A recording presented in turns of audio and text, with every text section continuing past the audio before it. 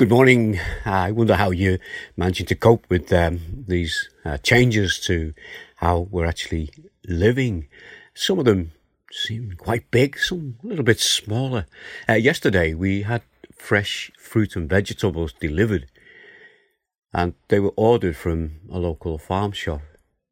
And as the government recommended guidelines, before we put them away, we washed them under running water, something we would not normally do until we were ready to eat them.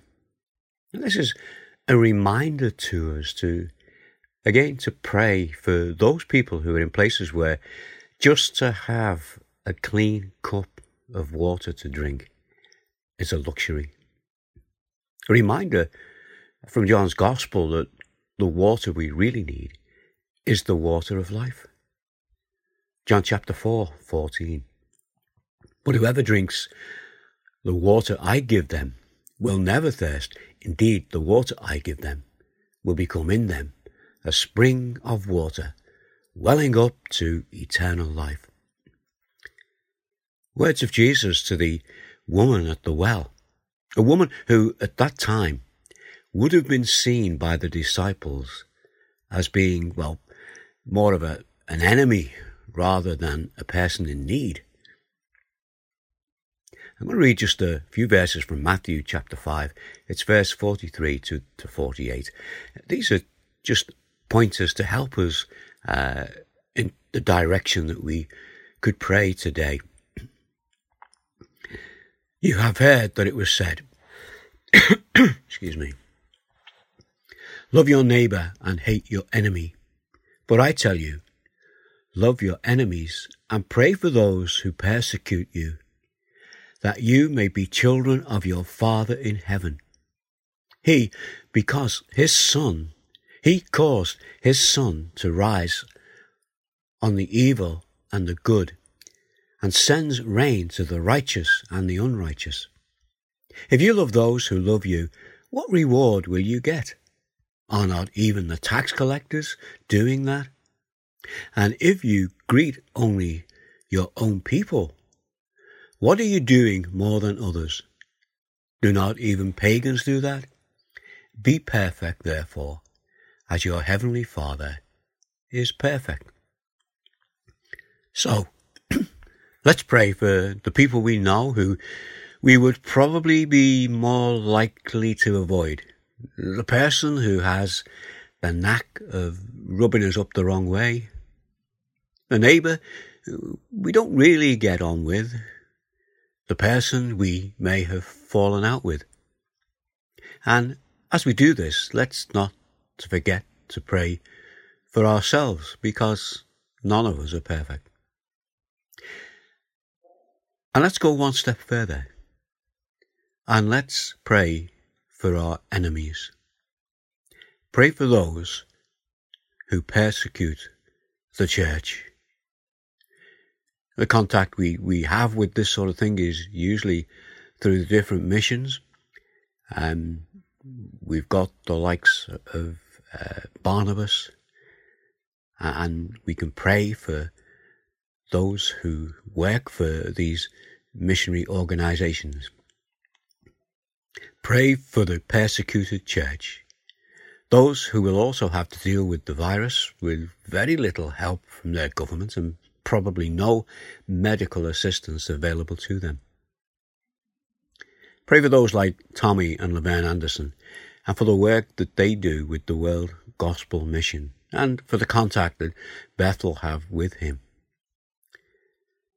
Pray for Platform 67. They tell us that 3 billion people have no access to the gospel. And these are the people that Platform 67 seek to reach with the gospel by various means.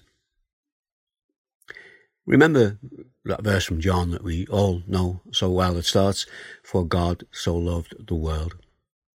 That is, not the ways of the world, but the people of the world. As we should love the people of the world. That he gave his one and only Son. Just as the Son, the S-U-N, sun shines on everyone. So God's Son, S-O-N, died for everyone. Why? That whoever believes in him shall not perish but have eternal life. Those who do not believe in him will perish. That is a sobering thought to bring us to prayer. I just want to introduce a little book review. Seeing as we're all at home now and confined, it's a great opportunity to read our Bibles more, so I encourage you to do that. But it's also good to read other books as well. There's devotional books and commentaries, there's biographies. Also, there's books that we know about. I like to read Dickens and other classics. I read Moby Dick, and it was like crawling through treacle. It really was. I just kept going, waiting for something to happen, and it didn't. Some books are like that. Over the last, 10 years or more, I've also been meaning to read Don Quixote. I bought that book, and I've never ever got round to reading it. Maybe I will. We'll see how things go. But here is a book that I have read that you might also like to read. It's called Seeking Allah, Finding Jesus, and it's by Nabil Qureshi. I'll put a picture of the cover on WhatsApp, and it can be purchased from 10 of those at www.10, that's 10, of those.com. I think it's currently priced at $9.99. It's a really good read, and it's about someone who is in opposition to Christianity, but who through reading his Bible came to know Jesus as his Saviour.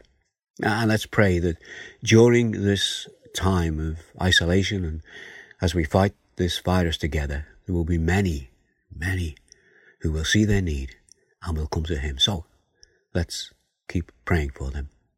So that's prayer points for the day. So all take care, look after yourselves, and we'll speak again. God bless you all.